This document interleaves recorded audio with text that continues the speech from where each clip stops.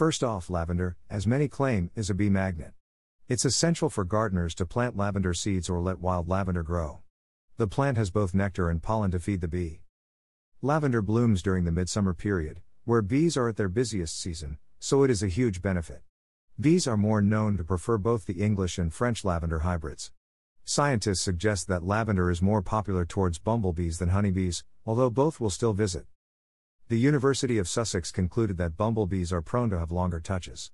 In contrast, they are better suited to collect nectar from the tubular-shaped flowers than honeybees.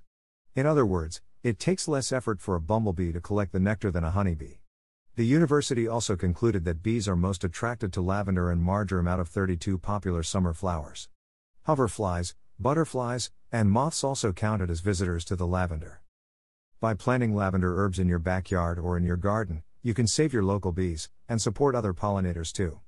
Bumblebees and various wild bee species are threatened every day by extreme agriculture, pesticide, and habitat loss.